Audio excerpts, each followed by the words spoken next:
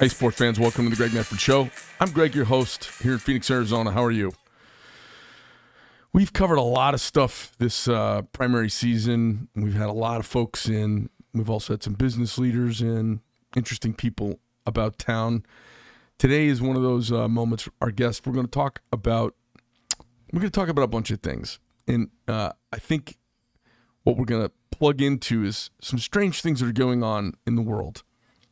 I'm a little freaked out by quiet moves being made by the government behind the scenes that aren't popular and the news doesn't understand because they're a bunch of goddamn liberal arts majors that don't understand economics and science for the most part. And then they do understand, they don't want to talk about it. So we've got, in the last 100 years, this decoupling currency from value, and the only thing that's left is the good faith and credit of the American people. And then you have this modern monetary policy which allows this runaway spending with no accountability because it's not connected to anything. And you have our adversaries around the globe positioned in counterbalance to us, and they don't always have great intentions. I mean, a lot of times they have bad intentions, and they don't act for the greater good, even though they say they do, because they're not accountable, because absolute power corrupts absolutely. We know it's a ancient wisdom. So their attack on us probably won't be military because they can't win. But the battle they could win, we're playing into. And I see the decoupling of our currency from value. I see the runaway spending of monetary policy, the lack of accountability in government, accountability being the cornerstone of our failing democracy, republic. I see all of those things playing into some move being made into a digital currency to where they can control us more. Cash is our freedom. And I think that when we look at our adversaries and we see war games that have been played here in the United States, one of the ways they can bring us to our knees is by shifting the world away from the dollar. And it's being attempted in all over the world, primarily by China and Russia. So we're going to talk a little bit about that. I think our next guest is going to be able to address a bunch of those. Jim Clark, he's the CEO of Republic Monetary Exchange. Jim, welcome to the show. Thanks for being here today. Well, thanks for having me. It's a pleasure to be here. And going through the factory here just a little bit was fascinating. So this whole morning has been amazing. Awesome. Tell me a little bit about your company and how it got started. And, you've been doing this a long time. Yeah, I've been in the gold and silver business since 1973. So I'm coming up on 50 years. I bought my first gold in 1972 as a senior in high school. So do the math. That puts me at 68 years old. And I bought gold when it was $45 an ounce. Ooh. And it was $20 gold pieces that I purchased. Now, the person who sold those to me was my then high school sweetheart's father, who was already in the business, and then he brought me in the business a year and a half later. But the bottom line was that I couldn't understand paying $45 for a coin that had a $20 face value to it. But I read a very interesting book that he recommended called How to Profit from the Coming Devaluation, written by Harry Brown, who was in the day was quite learned and very well respected in the writing books, but as authors, but also as an expert in the field of inflation and money and economics and so forth.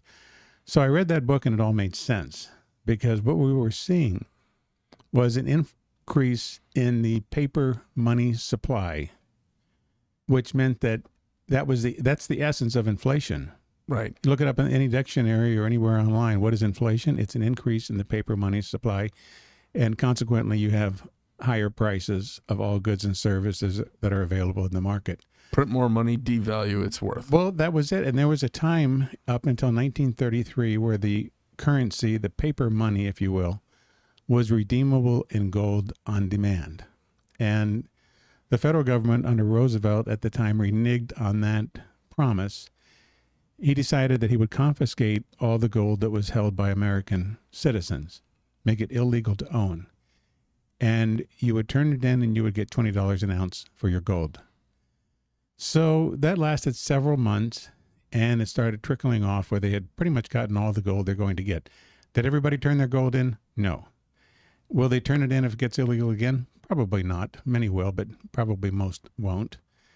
So as soon as they got all the gold, they raised the price to $35 an ounce. So that shows even back then the shenanigans that governments create, that Right. they raised the price after they got the gold, not before. Right.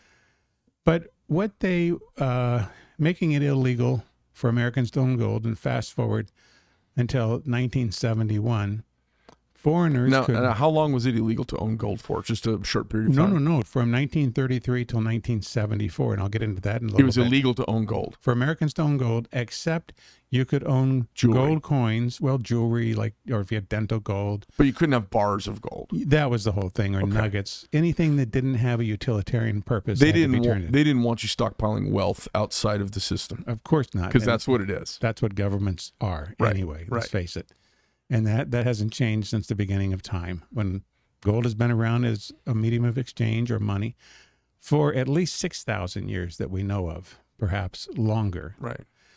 So Roosevelt outlawed gold. People turned in their gold, except you didn't have to do that with the American gold coins, the $20 gold pieces dated 1933 and before. Because it was legal tender. You could It was still legal. have It was money. And what Roosevelt did, he pulled a fast one on us. He used the 1917 Trading with the Enemy Act as the reason why gold had to be brought in, because we didn't know what the orientation of the gold, where it came from. It was from an enemy country, and we didn't want to aid and abet the enemy country. Kind of like Cuban cigars, which I enjoy immensely. They outlawed Cuban cigars to come into the United States because it would aid and abet communist Cuba. So it was the same theory using the 1917 law, trading with the enemy. And by using that, it snookered the people into turning into their gold. But I know a lot of people so that it held pulled on their patriotic heartstrings a little bit. yeah, they okay. said turn in your gold. And I know my grandfather had a bunch of gold coins. But it was really just a gold grab, and they knew they were going to up the price on it as soon as they got it. They knew they were, but see, even then, they weren't wanting to convert your paper dollars, your Federal Reserve notes, for gold. So if you had a $20 bill, it said right on it, this note is redeemable in gold on demand at any Federal Reserve bank, period. So you could take that $20 bill or $10 bill and get a $10 gold piece or a $20 gold piece. But they wanted to stop that because they were actually going after our financial freedom as early as 1933. They've been going after all the rest of them ever since then, but that one in particular, they didn't want people to have that freedom of having their wealth outside of their system. So fast forward to 1971. And the government doesn't want its power and authority through the dollar to be limited by actual value. They want to be able to do whatever they didn't want it connected to reality. That's the flip side of the coin, so to speak, right? Well, The government wants to curtail our freedom by taking away this cash, coin, gold freedom, because it really is independence. And they also don't want their dollars that they spend as the government actually connected to anything, because then they have to remain reasonable. well, that's where Nixon came in 1971, where foreigners were exchanging their Federal Reserve notes, their dollar bills, for gold, because foreigners could own gold, but U.S. citizens couldn't. Now, Right. we see that today, that foreigners can do things that Americans can't. Look across the board. You know what I'm talking about. So Nixon temporarily closed the gold window that foreigners couldn't exchange their gold on demand. And we were stuck. That was August 13th of 1971. On that day, we officially became what's known as a fiat currency. So off the gold standard, Okay, unconnected. there was no standard. It's money because the federal government says it's money. And it's not even U.S. money. It's issued by a private corporation known as the Federal Reserve System that is no more federal than Federal Express. Now, the Federal Reserve System came into being in 1913, ironically the same year that we got IRS. the income tax. Yeah. Yeah. So they did that, and they did it during a period where Congress wasn't even in session. So there's an argument that the IRS is actually an illegal agency, which some people have different theories on it. But just the fact that Congress wasn't in session and they passed the federal income tax, it could be completely. I think it probably is, but they don't follow their own laws. It's laws for them and laws for the rest of us. Yeah. So we became a fiat money in August of '71.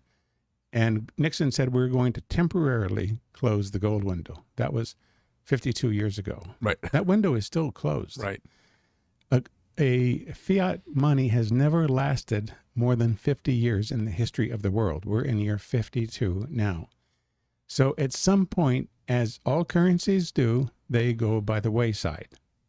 And what we know of the U.S. dollar, at some point it will be repudiated. And you say, well, that's really stretching it. That's out there. No, it's not out there. We've already lost 97% of the purchasing power of the U.S. dollar. Hence, we have gold, $1,700, and either side of $1,700 an ounce has been over $2,000 an ounce compared to $20 an ounce back in 1933. There's the purchasing power of the dollar that has gone down to 3%. Well, this last 3% is going to be a tough one because at some point it just goes away completely. Anybody stuck with Federal Reserve notes or dollars as we know or money in the bank, at some point that becomes worthless. As we've seen thousands of times throughout history. Right now we see it in Venezuela. Argentina has inflation at 75% or 100%, I forget what the number is, because they keep printing up money like there's no tomorrow. And like we're doing the same thing here. We're doing the same thing. And you got people like Mitch McConnell, the Senate Minority Leader, who could have used the debt ceiling as a reason not to approve all these trillion-dollar spending programs. But we all know he's a coward. He's a rhino. And everything that Trump says about him is exactly right. He let the Democrats just walk all over him. And now we're facing the consequences. We're headed for a $31 trillion national debt. So let me just throw some questions at you and interject a little bit. Do you think do you think they know that they're unspooling the currency and that at some point they're going to say, okay, well, this is all kaput and the only way you're going to get any of the money you have in the bank or your paycheck is to slip over to our digital currency? And then they really have us by the balls. What do you think? Are they? I don't think they're that smart, but I mean, is that the plan? Well, actually, they're very smart. They're very intelligent, and they know exactly what they're doing. This doesn't happen by accident. Who's they? It's not the politicians, right? It's the conspirators. It's the deep state. It's all of those invisible people, those unelected bureaucrats who are making policy, and same puppet masters that are controlling Biden and all the rest of the politicians who are probably many of them are blackmailed and or they got their job in Congress or the Senate because the deep state put them there. So they're beholden to the people who I believe are trying to destroy our country. And all that Trump has said about that, I think it's gone over a lot of people's heads. But I also think that people are waking up and saying, okay, we get it now. That there are people who hate America, who want to destroy our economy, who want to destroy the dollar, who want to enslave us, as every communist country throughout the world has done, and socialist countries, however you want to put it. But government tends to want to encroach on our freedoms on an ongoing basis everywhere in the world, and we're feeling it with a lot of pain in the United States today.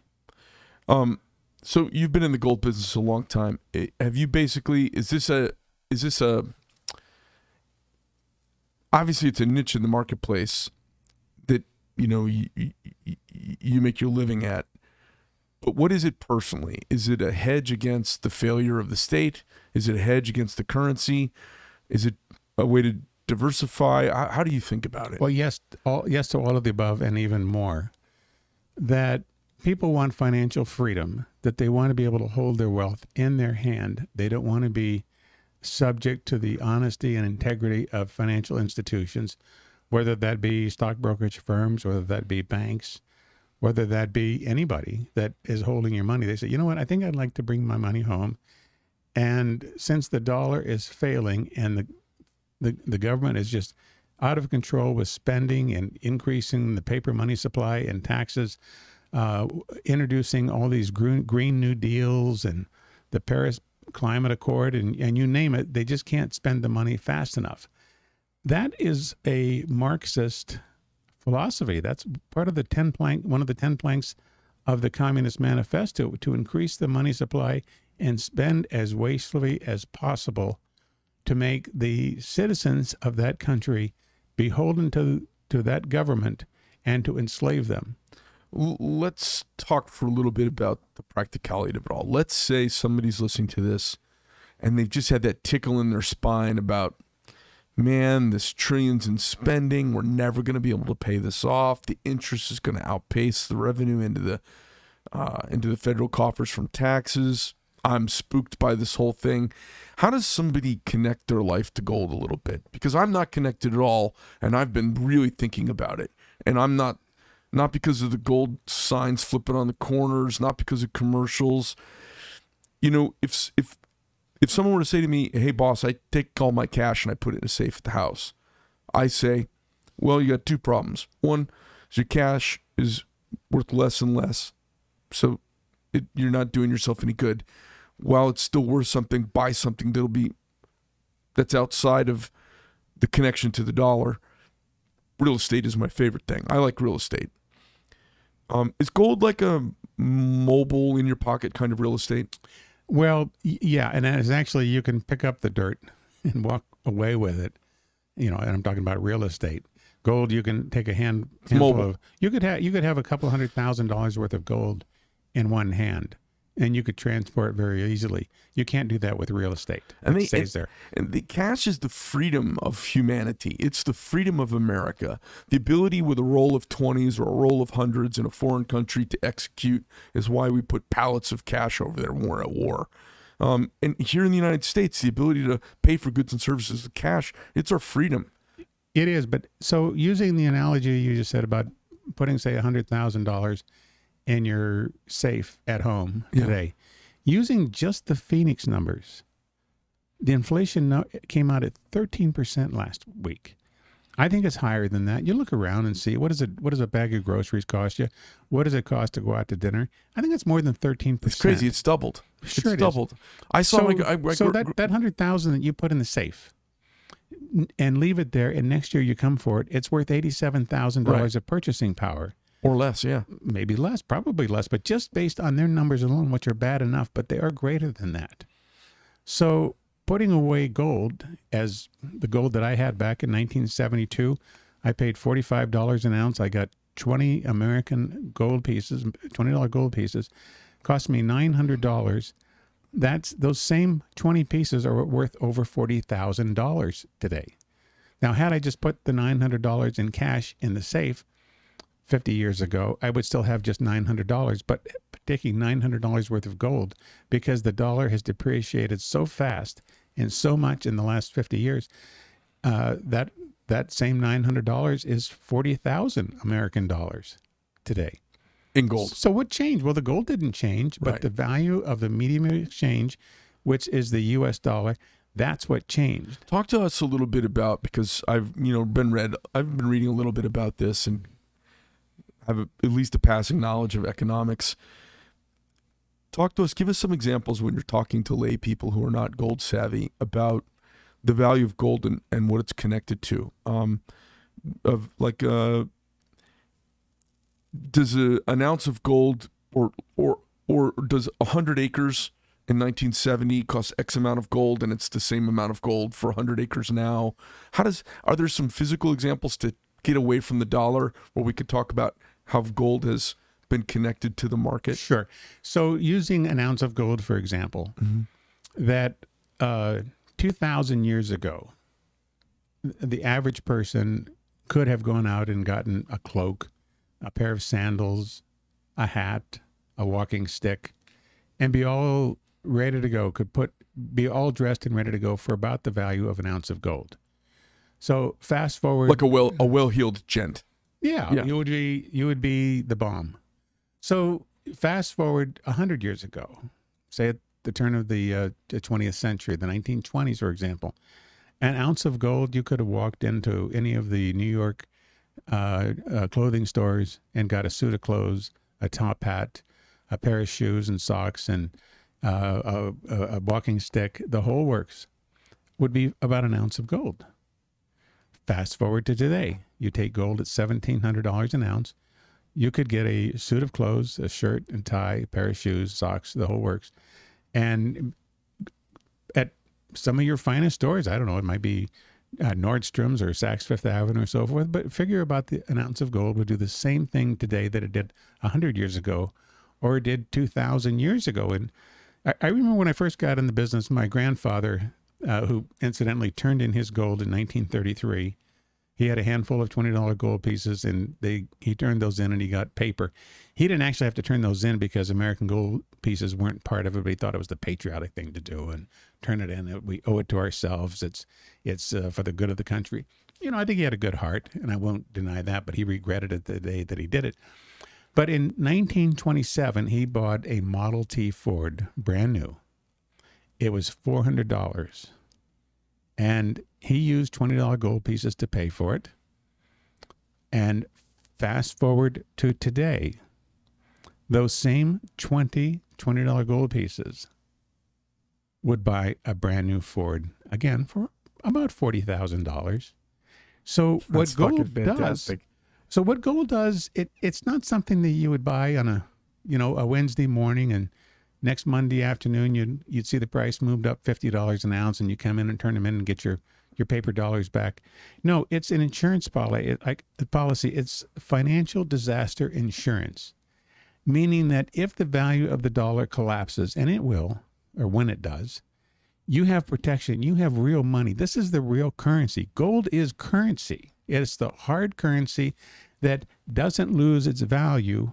What it does, it changes price. Price and value are two different things.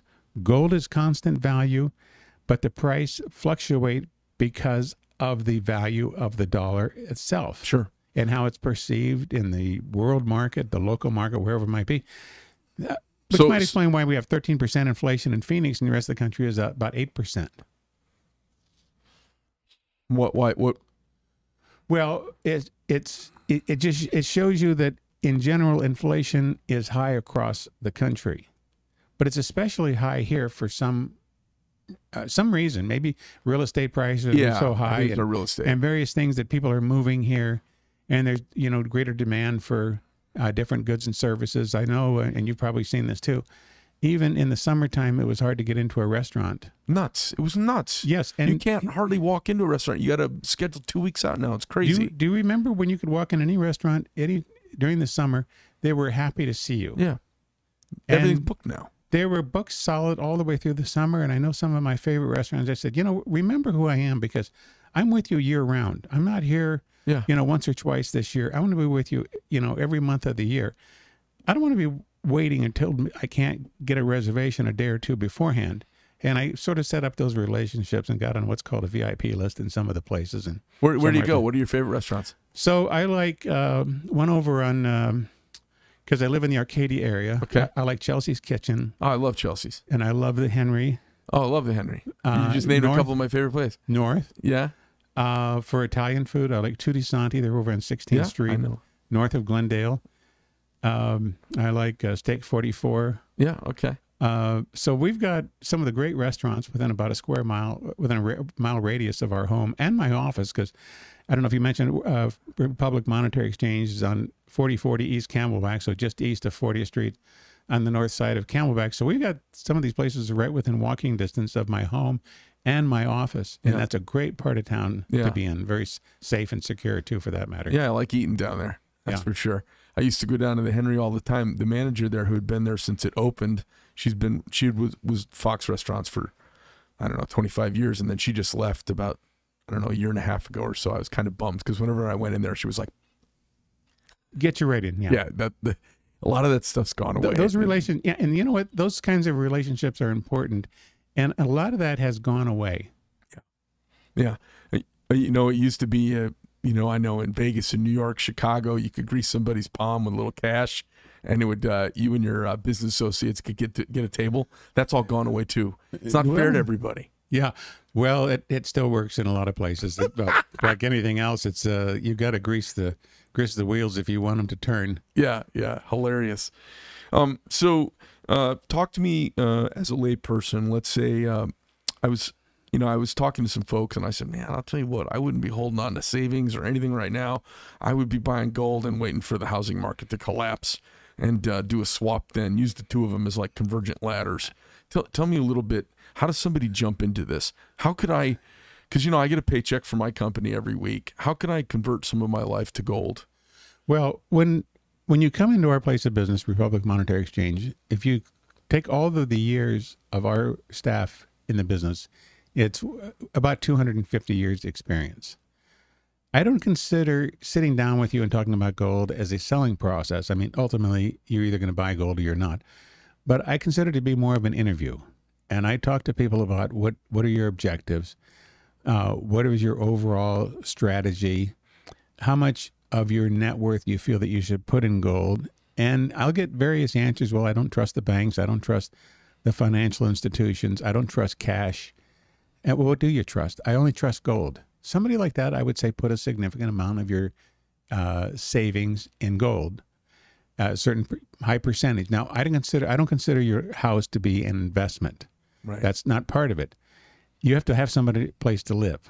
So some people do exceptionally well with the purchase and the sale of their home, or if you flip houses, that's another thing. That's an investment. But some people should have as much as 80% of their net worth in gold. Others should have, well, you're talking about millions and millions of dollars, maybe only 10 or 15% in gold when they get this.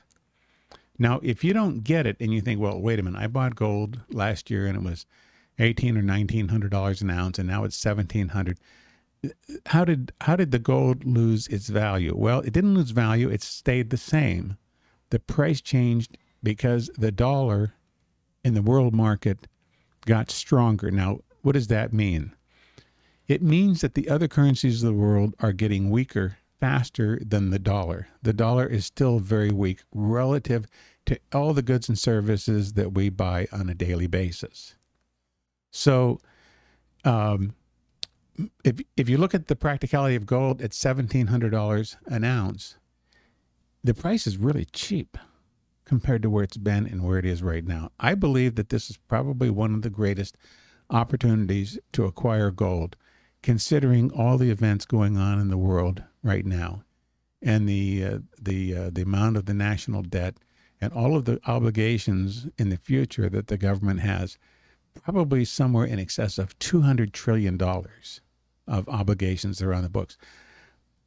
I don't know what you think, but when you have obligations far exceeding many times the gross domestic product, you got some problem. Yeah, at some point you can't pay back. You just can't keep printing money. People figure it out, and they figured it out throughout history thousands of times, and the currency becomes repudiated, becomes worthless. Then they come up with something else, and you had mentioned about digital money before. I think that's somewhat of a goal. I think that's why the Bitcoin and the rest of the digital currencies got so popular, that people did not want to be part of that system. The cartel, the insiders, the conspirators, however you want to label them, deep state, they didn't want to be part of that. But I think that those digital currencies today are a trap. And I believe at some point those could vaporize right before our eyes. I believe that too. And I believe that the government wants to come up with their own digital currency, and everybody's going to be trading in it. And if they decide that they want to shut you off, well, they can shut you off. And then you can't buy and sell unless you do as the deep state and the cartel want you to do, in the cabal. That it's getting ugly out there. And we've got to save our freedom. We've got to save the republic. And this is the thing that I talk about more than anything. It doesn't matter how much gold you have when this thing comes apart, if it comes apart. When we lose our freedom, when they've taken away our freedom of speech, and they've taken away our guns, and virtually all ways of protecting ourselves, physical safety, spiritual safety, mental safety, actual safety, financial safety, all of yeah, this. Yeah. that if we're living in a gulag, all the gold in the world is not going to help you. I think it's important right now, at this point in history, that we save the republic. And I've spoken about this many times at various political events. If we don't save the republic, we don't have anything. And I believe that more than just, having scads and scads of gold and silver, get involved in the political arena. It's why I love our candidate that's running for governor, Carrie Lake. She is almost a carbon copy of Trump, and not because she's saying, well, I'm going to just follow Trump. I think she is this way with or without Trump. Her message, although it ties in very close and very tightly with Trump, I think she was this way with or without Trump. And I believe that's why President Trump loves her so much, why he's done 3 rallies around her. He's never done 2 for anybody else. A couple of events at Mar-a-Lago that he put on to help fundraise for her. And I think that's probably the greatest race that we have going on in the whole country, and certainly the state, that we've got to get constitutionalists elected, people who understand the difference between a republic and a democracy. Carrie Lake gets it. And we have got to get people like her elected. We've got Wendy Rogers over in the state Senate. I think we've got to get her in there.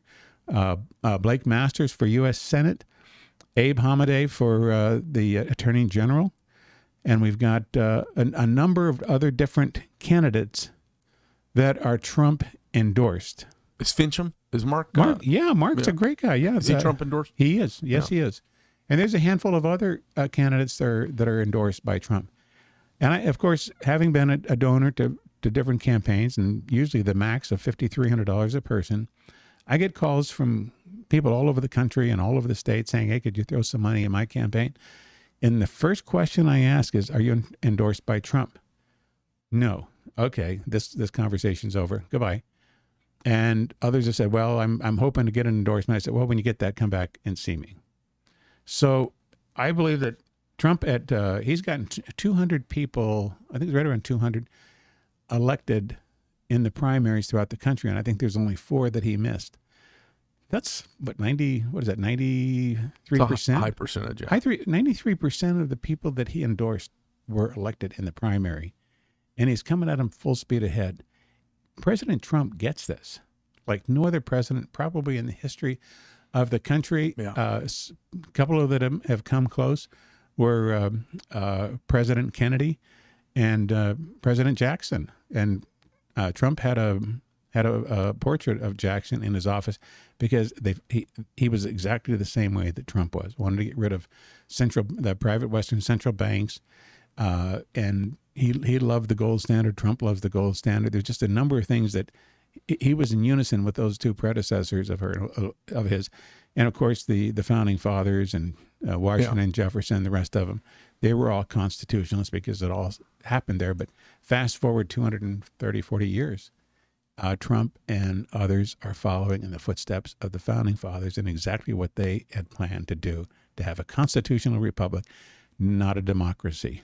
And we hear that word democracy all the time. Yeah. We're not a democracy, and we should not be.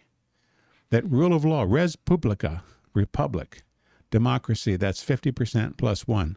Ruled by mob, a mobocracy, not The founding fathers were neoclassicists. They knew this. They saw Greece and Rome had both fallen from this direct democracy scam. And the only reason it works in Switzerland is they're a very homogenous people with a work ethic. It's a totally different animal. Well, there's certain laws of economics. If you break them, the results are always the same. And Switzerland seems to be cracking a little bit in that regard.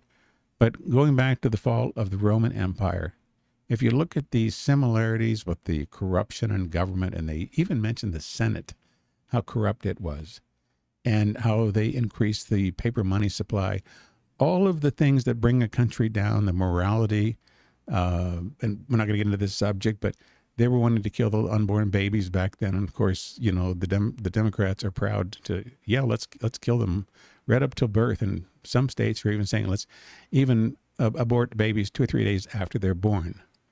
How do we expect God to bless our country when we're ready to murder the babies, unborn babies? that were infused with the soul at the moment of conception, and we're going to say this is just so easy. Let's just, it's a woman's right to choose, and we can't interfere with that. Well, those same people that are saying don't interfere with a woman's right to choose are the same ones that are saying that if you choose to own a gun, you can't. If we say no, or the same ones the that said environment, the environment, or the COVID death shots that they wanted to.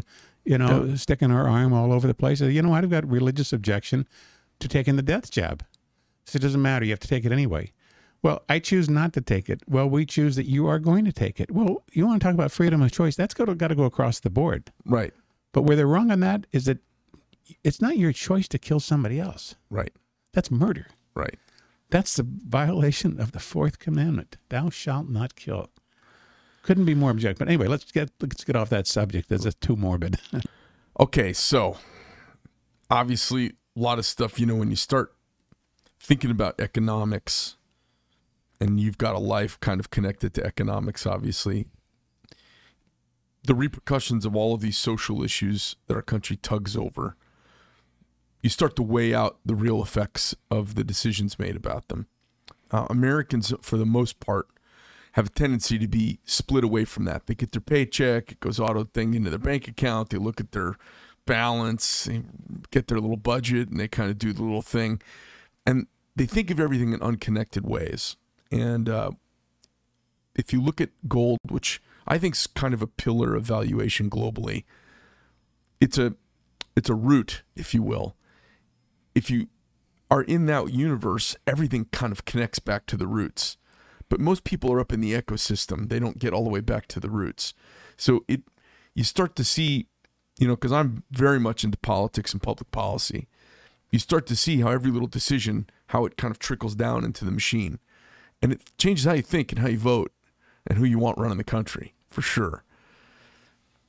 Let's say somebody has kind of gone through these machinations in their head and they decide they want to plug into the gold universe a little bit.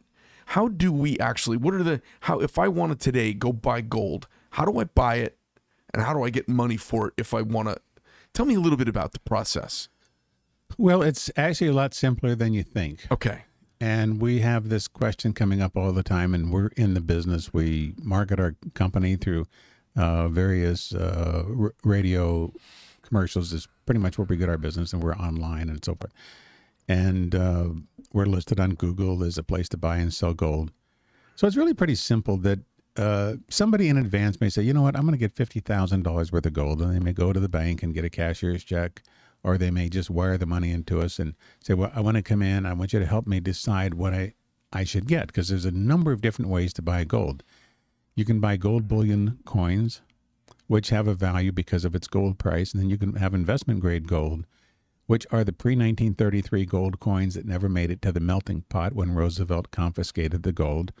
Or you could get silver coins, silver dollars, silver dimes, quarters and half dollars, or bars, whatever it might be. And every person has their own comfort level as to what they should get. I've had everything all over the scale that I want only silver. I don't want any of that gold. I want to be able to have silver coins that I can barter with if it came to that. And I've had many situations where somebody said, well, if it all comes apart, I want to be able to take a silver coin and go to Safeway or Fry's or whatever it might be and put the coin on the counter and walk away with a chicken and a dozen eggs, whatever it might be, and a carton of milk. And I stopped them right there. I said, it's not going to happen that way. You're not going to be able to walk into Safeway or Fry's. The clerk doesn't know a silver dollar from a paper dollar. It will come to the point where you will have to have that value and exchange it back for whatever the medium of exchange is. Right. Dollar bills, whatever it might be, or whatever the future currency is. Exchange it for that medium of exchange and then go to Safeway or Fry's and pick up whatever you're going to get. So there's a get in and a get out. Yeah. So it's what's called a buy-sell spread. There's a price that if you have coins or bars that you wanted to sell, you bring them in and we give you a price for it based on the current market.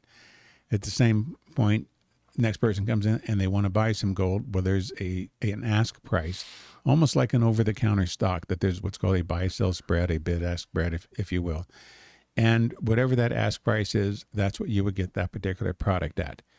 Each product has a premium relative to the gold price. So, for instance, American Gold Eagles, which are the most popular way to own gold bullion coins, are a little more expensive than, say, the Canadian Maple Leaf. Both contain an ounce of gold, but the Gold American Eagle costs a little bit more. It costs a little bit more than a South African Krugerrand, or an Australian Nugget is also a 1 ounce gold coin. Silver is pretty much the same thing. Silver American Eagles are the most expensive way to buy silver bullion coins. Some people say, that's all I want to have is American-made coins. I don't care about the premium. I'm going to go ahead and buy them. And the reason is it because they're still legal tender? Well, it's got a $1 currency value to it. So theoretically, a box of those is 500 pieces. You could say I've got $500 in silver. Well, actually, you have more like about $17,500 in value, but it has a $1 currency value to it. Okay. And that's a long story in itself why it's done that way, but I think it's actually a pretty good idea. Or somebody says, I want to get the most amount of silver, the most amount of gold for the fewest dollars. I don't care if it's the type of gold that could be confiscated later on. I just want it. Okay, that's all fine. It's all the same to us. And others want investment grade gold that says, I want something that's going to grow in value, not because of its metallic content, but because of its rare coin value. And as time goes on, the rare coins, pre-1933 gold, they're going to disappear completely, and you're not going to be able to get them. They're not making them anymore. The last ones made were in 1933. Pretty soon we're coming up on 100 years. We're already nearly 90 years since the last gold coin was made in America. Those carry somewhat of a premium over and above the gold price. And if they've been through the grading service and they've been certified as genuine, then there's even a little bit higher price for those. Personally, I think that's the best way to buy gold, is the investment grade, so you get not only the pop in the price of gold, but also because of the rare coin value. And I get people say, well, I'm not a coin collector. Well, I'm not either. I was a coin collector when I was 10 years old. I've gotten past that. I'm a gold investor. And I want to get the cream of the crop in gold. That's the way I buy cars. I'm only going to buy the absolute best one. I don't want to buy the base model. Well, it's like somebody calls you up and say, I got this 1959 Ford that I want to get rid of. What do you think it's worth? And you might say, maybe $30,000, $40,000. And then you say, and by the way, what model is it? And you say, it's a Thunderbird. Well, that's a whole different game. Yeah. And it's in pristine condition, mint condition from. Yeah, John Kennedy owned it. You got a $200,000 or $300,000 car there. Right. Because there aren't that many of them around. Gold is a lot the same way. If they're just a dime a dozen type of coins or bars, whatever it might be, they're going to have a price relative to the gold price. A coin that is pristine in top end condition, the mint state is very high. That's going to be a very expensive coin. Now, the most expensive coin I've ever owned was a 1915 Panama Pacific $50 gold piece. There's only 43 coins known to be in the condition of mint state 65. The last coin that traded at auction was in excess of $200,000 for that coin. And I actually think that's a cheap price when you consider there's only been 43 that have graded mint state 65 or better. Let me ask you a question. So you've got the delta or difference between the actual metallic value and then the collector value on top of that. Do you feel like that collector bubble, do you feel like that collector value, that number, whatever it is, in a post-apocalyptic or a post-dollar America, do you think that speculative collector number collapses? No, I think it actually increases because what you're talking about, apocalyptic era, they're probably going to confiscate gold like they did in 1933, which means they'll invoke the 1917 Trading with the Enemy Act as the reason to do so. And even in 17, when they, as I said earlier, when they confiscated the gold, you were able to keep your $20 gold pieces because it was currency. It was not from a foreign country. Right. There was no risk of it coming from an enemy country. I would prefer those because if they take the gold and they leave them on the table, they're going to be in such high demand that you could see a coin that today might be worth $2,500, easily $10,000, $15,000.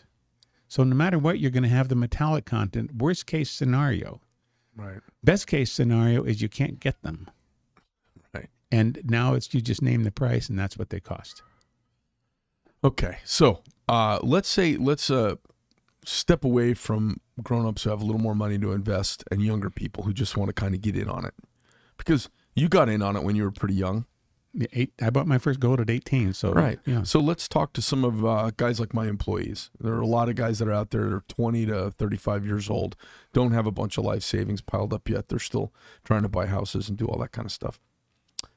Someone's got $1,000. How do they buy gold with it? If it's only $1,000, and I say only, it's a lot of money to a lot of people. Yeah. Then I think you go with silver, and you have several more pieces of a monetary metal, silver, and that's your best bet. That is what they call the poor man's gold. Now, it's when you have $10,000 or $20,000 or more, then you say, all right, let's mix a little bit of gold with that. Let's get $5,000 or $10,000 in gold and $5,000 or $10,000 in silver and mix it up. Then you have a situation where somebody, I got this big safe. I've got a warehouse where I can stick it with a safe door on it and so forth. I want to get the best bang for the buck. And because silver relative to gold is so cheap, what we call the ratio, the gold-silver ratio is around 85-1.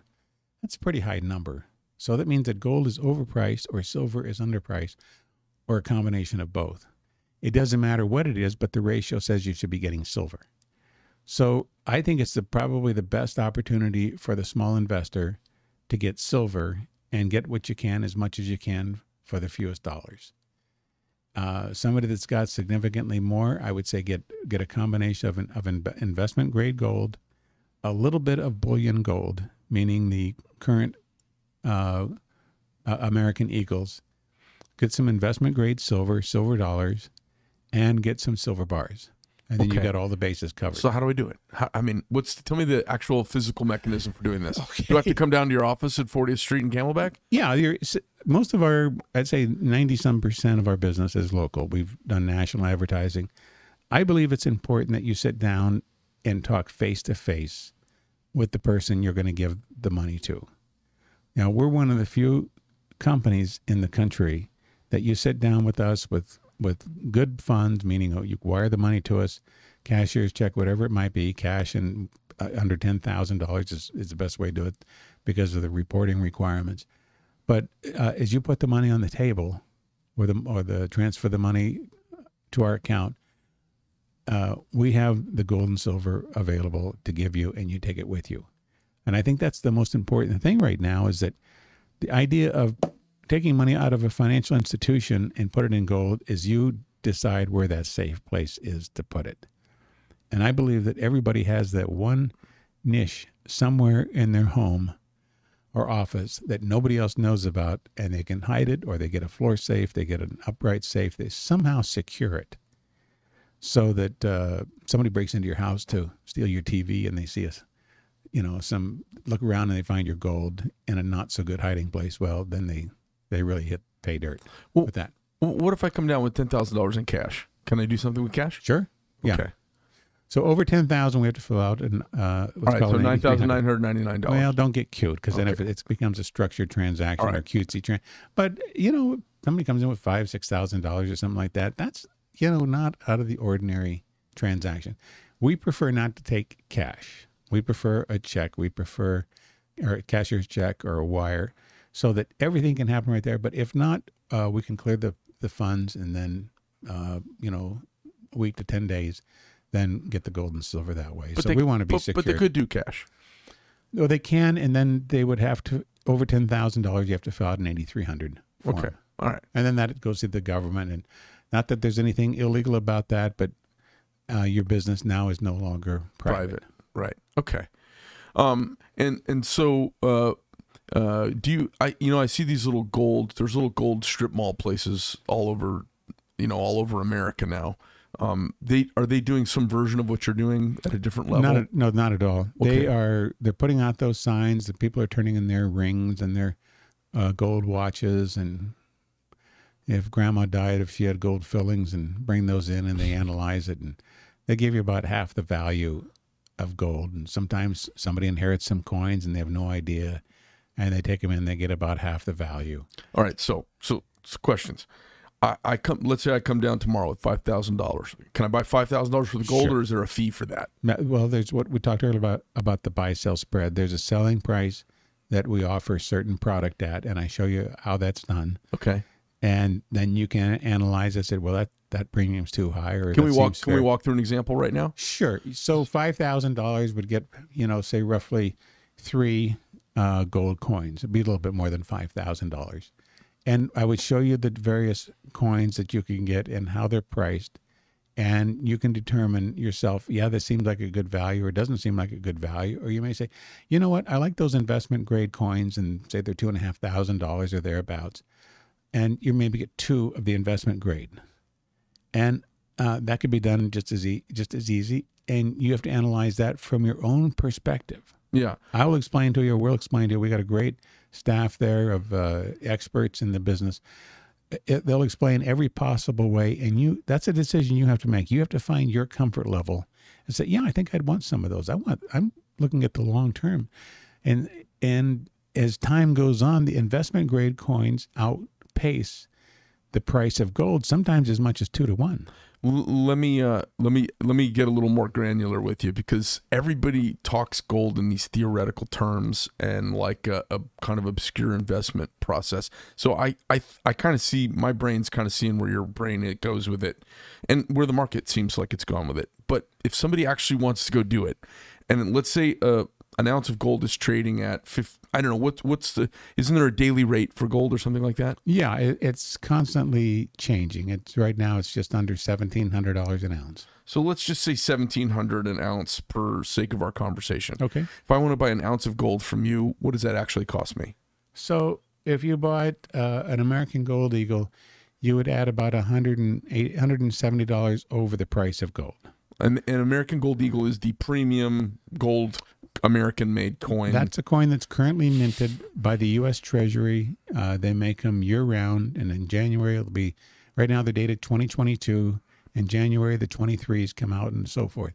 So they make as many, under law, they have to make as many as they have demand for, provided they can get the discs to make the coins. And ever since COVID came around a couple of years ago, they've been very slow. So they've kind of bypassed that. And the same thing with Silver Eagles, that they have to fill all the orders. Right now, they're not making any more until the end of the year, because they can't get the blanks to make the Silver Eagles. So $1,700 plus about $180, right? Mm-hmm. So for about $1,880, you can buy $17 coin, right? Okay.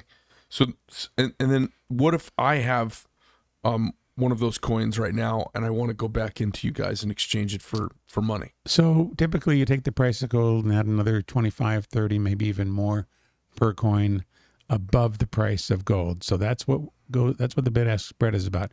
So say worst case scenario, you get $25 over the price of gold if you sell, and you pay $170 over the price of gold if you're buying. So there's about $150 spread, or roughly 9% buy-sell spread. Okay. Does that make sense? Yeah, it's a transactional fee. Like you just if you buy and sell a stock today at the same price, you lose money. Right. You got to wait. Well, it's like Barrett-Jackson auction's coming up in a few months in January. It'd be like you go out there and there's a 55 Chevrolet that's coming up, and it was a muscle car and something that you want. And let's say you're the seller. You put it in the auction and it goes for $200,000. So the seller is going to pay a 10% seller's fee. So he's going to be he was going to at 10% of $200,000, he's going to get $180,000. The buyer's going to pay a 15% buyer's fee. That puts him at $230,000. So the idea would be the bid-ask spread on that car is $180,000, and the ask is $230,000. So there's a $50,000 buy-sell spread. That's the cost of doing business. Mm. Gold is just a little bit better than that. So it's about half that. It's about 9%. Okay. All right. And then, of course, you wait out over time and the universe changes and the price of gold goes to a different number. This becomes less of an issue in the moment. Well, people are doing it as as protection. Right. I have clients that bought gold from me back in 1973, the first year I got in the business, and now I'm finding their grandkids are bringing it in because the grandparents left a note in the event of my death. Take it to Jim Clark at Republic Monetary Exchange and get he'll handle it for you. Okay. So I've seen a lot of business like that. Now you could take it to one of these places. They flip signs around. We buy gold. You're going to get about half the value. Let's talk about gold bars. If I go to buy a gold bar from you, does it have the same kind of buy-sell spread? Is that the same? It's about the same. Yeah, similar. They're about the gold bars are about around $100 plus or minus over the price of gold, and you would get back somewhere right around the spot price, the 1,700, maybe a little bit less. And the spot price, that's today's actual trading price. It comes out at the beginning of the day or something? Well, it's all day long because the prices are changing. Okay. In our market, then it switches over to the overseas market. So it's just a constant flow. Okay. There's always a market for gold, typically during the week, and weekends, nobody's really quoting gold. But so other than Saturdays and Sundays, gold is traded 24 hours a day. All right. And do you have grandkids? I do. Do you have them doing this? Well, my grandson is only 4, so you slip him a gold coin for his birthday. He's gotten some gold and silver from me. Yes, okay. He has. All Yeah, right. yeah. All right. Okay. So you obviously let me ask you a personal question. You can tell me to pound sand. Outside your home, which you don't consider an investment, nor do I. I don't consider a house an investment. Get a little lucky with them, but you got to live someplace, right? Right. How much of your retirement do you have put in gold or into these gold and silver combo of different varieties? It's a very high percentage because I understand it. Okay. Because you're comfortable. It's your universe. Yeah, I have 2 homes, and they're used for something. That's not one of them is an investment. The other one's where we just live. I have a very high percentage in it because I don't trust stocks, so I don't want to be, buying, ABC company or XYZ company, whatever it might be. So I have no stocks, and I don't have money in a savings account that's paying 2%, and then we have 13% inflation. Right. That doesn't make any sense. That doesn't make any sense to have dollars in a savings account that you get 2 or 3% and lose 10 more per year. So I want to have it in something connected. I have it in gold. I have the vast majority of my retirement money, my investment money is in gold because I understand it. Yeah. Now, if I were a realtor, I would understand, stay away from rental property, stay away from commercial, whatever it might be, and then find the niche that you understand that you can turn it over quick. I can turn gold in my own personal investment portfolio real quick. So it's the best thing for me. It's very liquid for you. Sure it is. I'm in that business. Yeah. Same thing if I find a deal that I like that comes across the table and I want to buy it for myself, all the more power to me. What if somebody's not in the business? Is it still as attractive to them if they learn about it? Well, I have a bigger advantage being in the business, but I look back at the people that bought gold back from me in the 70s that paid $100 and $150, $200 an ounce that still have it. Yeah. And now you've got gold at $1,700. I mean, it's a 10-fold increase in the last 40 or 50 years, and they pass that on to their kids and grandkids, whatever it might be. Yeah. All I'm trying to do is protect my money, not, buy gold in the morning and sell it in the afternoon because the price went up. I want to protect the wealth that I've accumulated. That's what gold is. It's wealth insurance. So it's not really, it's, like stocks is very speculative. It's not speculative. It is, it sounds like it's conservative protection. It's the best. I think it's the best possible protection that you can get. I hope at some point, 20 years down the road, however long I'm last on this miserable life, I hope that I sell my gold for the same price I paid for it or even less, because what it means is that my projection of what is coming, that I was wrong and that the dollar survived everything in spite of all odds being against it. But I don't think that's going to happen. And I think buying economic disaster insurance is comparable to finding out that you have terminal cancer and you're able to find a company that will issue you life insurance. They won't. But if you found one that would, that you would buy as much as you could for as high a dollar amount as you could, and you wouldn't even care what the premium is because you're going to be dead in a few years. Well, gold is sort of the same way. This dollar is not going to last that many more years. It may be around this year and next year and maybe a little bit beyond. But where we're operating on a 3-cent dollar from 1933, that 3% is going to disappear. If 97 is gone, the 3 is going to be gone at some point too. I want to protect what I have as best as I can. And yeah, it would have been good to buy, people tell me all the time, yeah, I had gold back in the 70s and 80s. And yeah, we got rid of it when it was 300. We thought the price was too high. And God, I wish we would have had that gold back and never sold it. Well, it's the dollar that went down. The gold's the same. Right. So it's a way to have at least a portion of your solid assets for the future pretty shored up and insulated from the mayhem of politics. It's the whole world economic, and this is worldwide. This isn't just in this country, but every country is doing the same thing we are. Because, property and real estate are awesome, but they're also subject to things. They're not mobile and they're not liquid. Well, there are a lot of things. There's property tax on that dirt that you buy or building that you buy. There's no property tax on gold and silver. You have it, and that's it. End of story. Right. And when you sell it, well, you sell it. And if you have gains, well, that's something between you and your tax. It's free. It's free. It's the real money. Yeah. If we had an honest government, and they weren't increasing the paper money supply, there would be no room, no point in a business like ours being there. Yeah. But the point is, it's not. That people get this. Let me ask you a couple questions about the type of customers. Do you have your kind of Armageddon end of days folks? Is it mostly high net worth folks who are trying to hedge a component of their wealth? What is it, a blend of everything? Everything. You never know what the next person that comes into our office is going to do. They could come in and want to spend $1 million, and they've been following it. They've been reading this, that, and the other. They found us with a great reputation, or they referred to us by somebody, and they're trying to protect $1 million. And we will dissect that and say, what realistically are you trying to protect? They said, well, we got $2 million over in the stock market. We got $6 million worth of property, and we got this $1 million sitting in the bank account we want to get rid of. That is a no-brainer. You say, put it all in gold right now. And we have the same thing. Somebody will come in, you know what? I get maybe an extra $500 or $1,000 every paycheck. I want to come in and get some silver every week.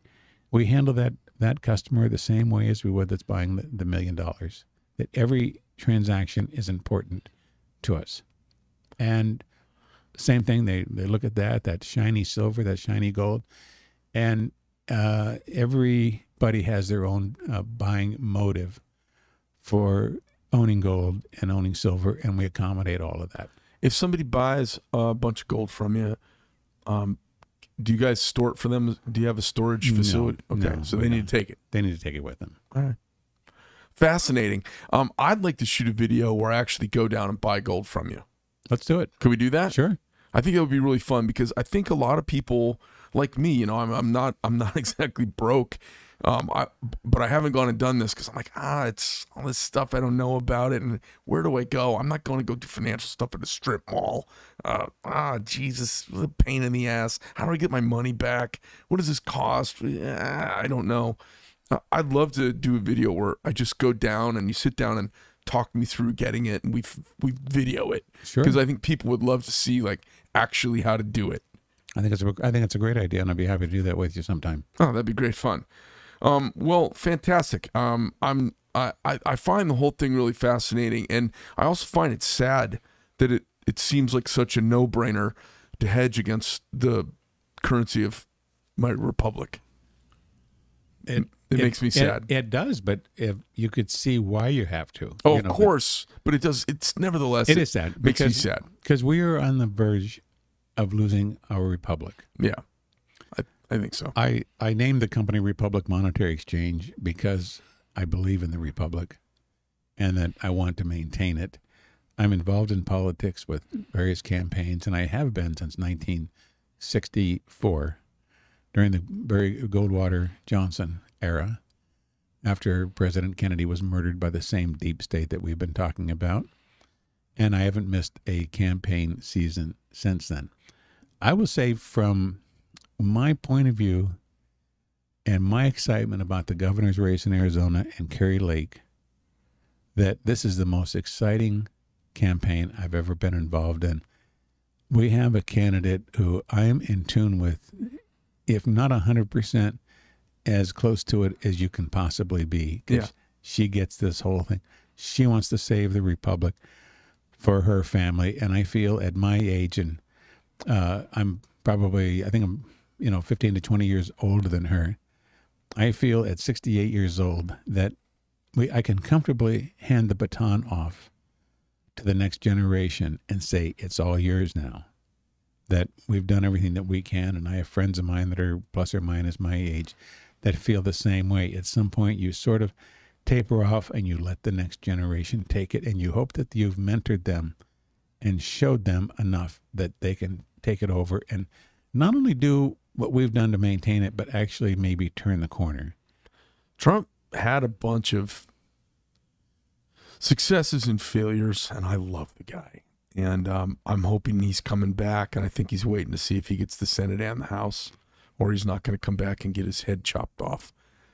But I think his greatest success is going to be this template for your Ron DeSantis and Christine Noem and Kerry Lake if she gets elected, because you get all of these people who are for the Republic and for the Constitution, and it will have been the biggest win besides the Supreme Court of the Trump presidency, the Trump era.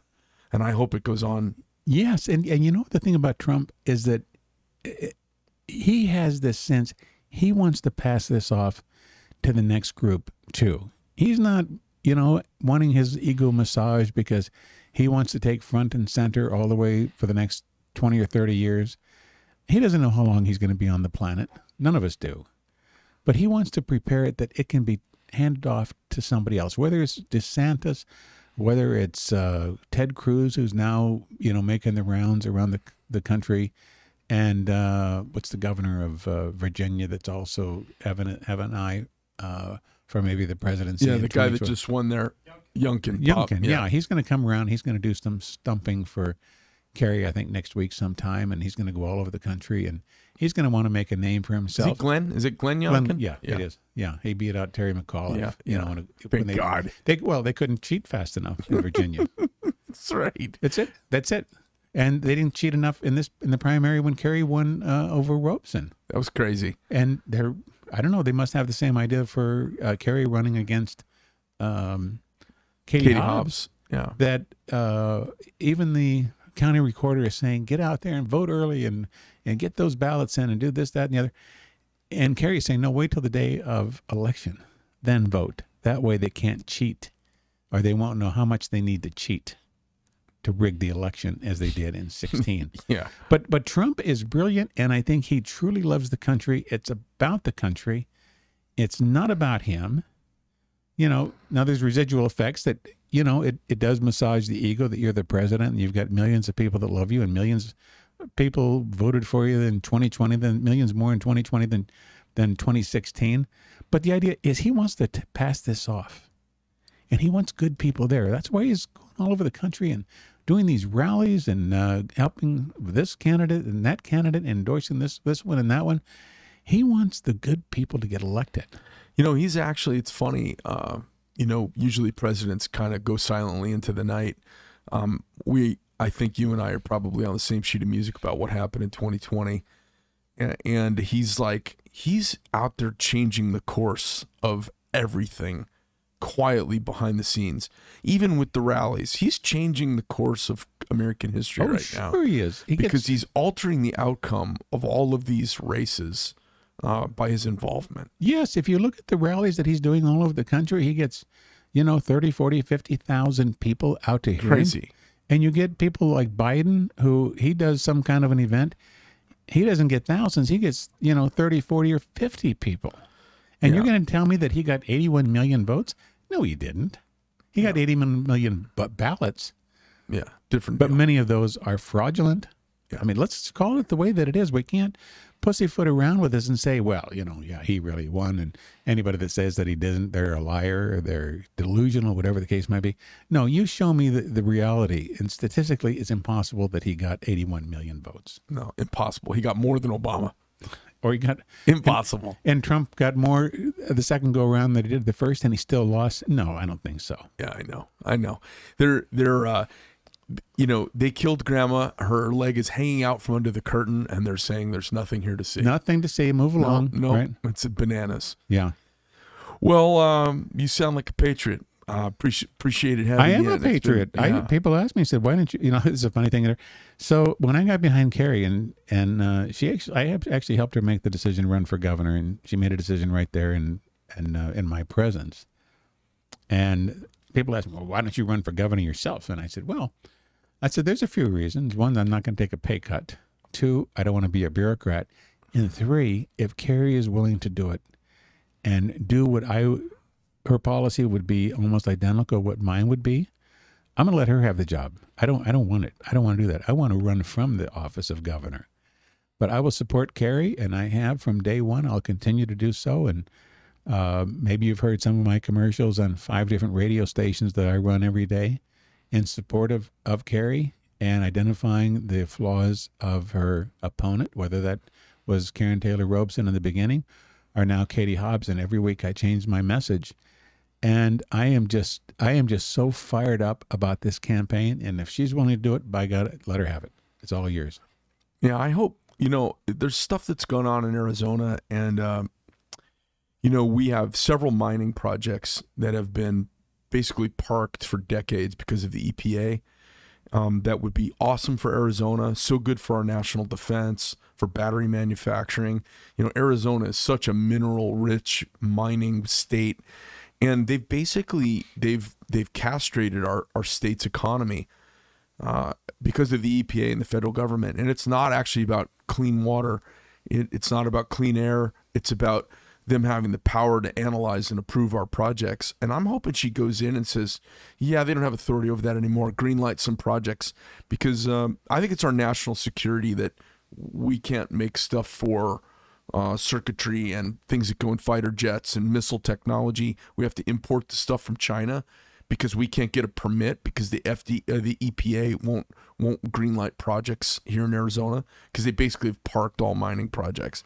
I hope she at some point, and I've talked to her about it, I was like, Carrie, I think it would be the baller move of all time. Force them to stop us from doing business. Well, what nobody has realized, and virtually no governor of the state of Arizona has realized, is that how much power the governor actually has. Yeah, it's huge. And I think Carrie is going to wield that power like we've never seen. Now, I don't mean like a dictator. I mean like saying, let's bring these companies in. Let's bring in more manufacturing. Let's create more jobs. Let's have more made in the USA materials and whatever that might be. And I think this is going to be, she's going to turn Arizona into a magnet to draw industry that doesn't want to come in, that wants to come in because they're being taxed to death in places like California, New York, and Michigan, and other places where you've got very, very high taxes, even Colorado, a neighboring state. And you're going to find more companies are moving here. And our economy, I believe, is going to explode while the rest of the country is flat or going down. I hope so. I talk to her about it every time that I get a chance to have a one-on-one with her. I talked to her last week about it, and I'm obsessed with greenlighting projects that have been parked because of federal oversight in this state. It amounts to billions of dollars and thousands of residents, not just in Phoenix and Scottsdale, people out in Globe, in Superior, in all these different places out in Arizona, which are not wealthy. They're on the lower end of the income spectrum. Yes, but when Trump was in office, all these little cities, they blossomed. The people wanted to be in Arizona because they felt a sense of more freedom because of Trump. Yeah. But because Arizona has traditionally been a red state, and you could trust it to be a red state. Some are saying, well, it's purple because you got 2 Democrat senators in there. No, I don't think that means anything. I believe that Mark Kelly's going to be going pretty soon, and Blake Masters is going to take him out. But can you imagine when you have a governor that is very much pro-industry, pro-American, that believes what the purpose of a republic is? Yeah. She wants to finish the wall along the border. Yeah. She's already said that as soon as she's sworn in, the first order of business will be to declare an invasion at the border. I mean, you don't think that that's gutsy? I just don't know why anybody hasn't done it yet. It seems like there's almost no cost. Why hasn't Greg Abbott done it in Texas? I know. I don't understand either. Well, I believe that Kerry said that she would do that. That's one of her campaign pledges, that that's what she's going to do. And I believe at 12:05 on Inauguration Day, I think she's going to sign that, and we're going to have a declaration of invasion. Do you realize the rippling effect that'll have throughout the other bordering states and indeed throughout the country, perhaps the whole world, that, wait a minute, where did this come from? Yeah. How did somebody get so gutsy as what Governor Lake had just done? So technically what happens when they declare a invasion, it now gives us the ability to circumvent federal constraints on how we enforce border law. Is that right? Well, and we have the Border Patrol there already. And if that means bringing in the National Guard to back up the Border Patrol, it'll all happen. And then taking all the loose equipment that's just lying on the ground, rusting away, we're going to put that to use. She wants to put that to use and build the rest of the wall. Yeah. It's not that difficult. Right. This is not rocket science to figure this out. You do all these things, and you're going to secure the border, at least in Arizona. And you've got Newsom in California that, just let them in. And you got New Mexico that's kind of a blue state. It's not really a place where they come through, but certainly through El Paso and various parts of Texas that they're sneaking in. But Arizona is where the biggest gap is. And if nothing else, Kerry wants to shut down all the fentanyl coming into through Arizona. Well, fentanyl, sex trafficking, they're saying 8 out of 10 women who come across the border have been sexually assaulted along the way. Sure they can. How can they be letting that happen? And how many children have disappeared? And are sold to the pedophile network? Yeah, crazy. Where crazy. are they going? Where are all these kids going? Yeah, I don't know. Well, there's a lot of evil out there, and she's got her eye on it. Trump figured this out too. Yeah. It's all you have to do is want to look. And most people want to wear blinders. Yeah. And just go on about their, the Joe six-pack that, goes and works his head off all week long just so he can make a house payment and, buy his beer and watch television at night. Those are the sleepers. Those are people that will never wake up. There's only going to be a small percentage of us, of the patriots, that have been awake for a long time. That's how we're going to win this. The Revolutionary War was won with a very small percentage of patriots that said 3%, right? 3%, yeah. But everybody else wanted to be British. But you know what? About 5%, I believe, of the American people are awake, and they're ready to defend their republic, whatever that takes. And I think the deep state, the cabal, and the conspirators, all of those enemies of the country are shaking in their boots. I think they are in full panic mode, knowing that the gig is up. I think so too, and I think what scared them about January 6th was not what happened, but what could have happened. Well, it's just that they want to put the emphasis on Trump, that this is something that you did. We're going to indict you for you. We're going to arrest you. We're going to lock you up for what, and nothing really happened. And you know what they're forgetting? That Trump offered to send 10 to 20,000 National Guard troops to the Capitol. He suggested it, yeah. And he can't do that on his own. That has to come from the Speaker of the House, who's in charge of the police force. She turned it down. The mayor of Washington, D.C., turned down his offer. And unless they accept it, he cannot just order the troops in there. Right. He doesn't have that power. Can you imagine, and this is why I just think they're a bunch of dirty, rotten liars. Can you imagine if he'd have said burn it to the ground? Well, I think if we would have Biden in there at the time, he would have said burn it to the ground. If the roles were reversed. if He said, no, get over there. His speech was, get over and peacefully demonstrate over at the Capitol, not burn the place down. right, Not but come out can you shooting. imagine if he'd said that? That's what scares them. What scares them is the people who support him are not like their folks who are going to scream around with pink hats. Well, they're not the ones that were burning down, states Churches. of Oregon and Yeah. burning down places in the state of Washington.